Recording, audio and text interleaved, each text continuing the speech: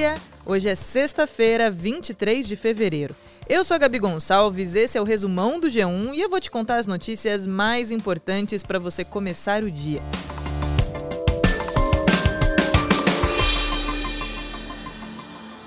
O STF começou a analisar na madrugada de hoje se as decisões judiciais sobre o vínculo de emprego entre motoristas de aplicativo e as plataformas que prestam esses serviços são válidas coletivamente ou só para os casos individuais. Essa questão do vínculo empregatício já vem sendo debatida nos últimos tempos, mas não tem uma decisão sobre esse assunto.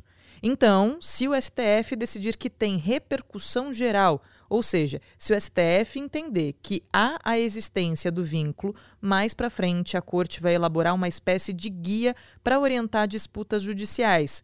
Esse pode ser o primeiro passo para padronizar essa questão para todo o Poder Judiciário. Essa discussão deve acabar no fim da semana que vem.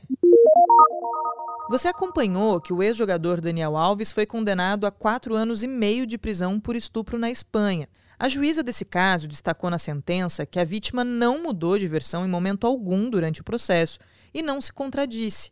Mas, por outro lado, o Daniel Alves mudou a versão dele 5 vezes. Num primeiro momento, ele disse que nunca viu a mulher na vida dele e, na última versão, ele admitiu o sexo, mas alegou que estava bêbado e que o ato foi consensual. A contagem da pena de 4 anos e meio começa no momento em que ele foi preso, ou seja, no ano passado. Com isso, ele pode passar para o regime semiaberto em abril do ano que vem.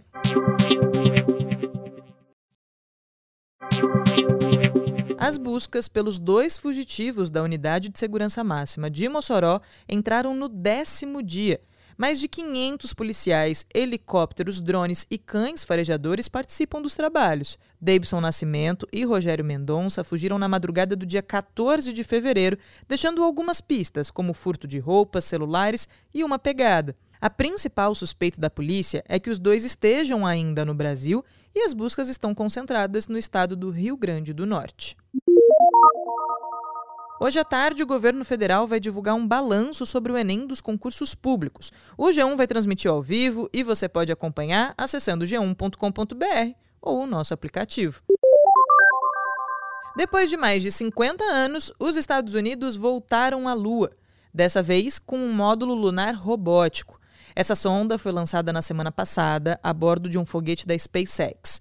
Essa missão foi comandada por uma empresa privada, mas teve o apoio da NASA. O Resumão Diário está no ar de segunda a sexta no G1, no Globoplay, na playlist Caminho Diário do Spotify e também nos demais tocadores. No início da tarde, você continua acompanhando as notícias com mais uma edição do Resumão do G1. Eu fico por aqui. Até mais!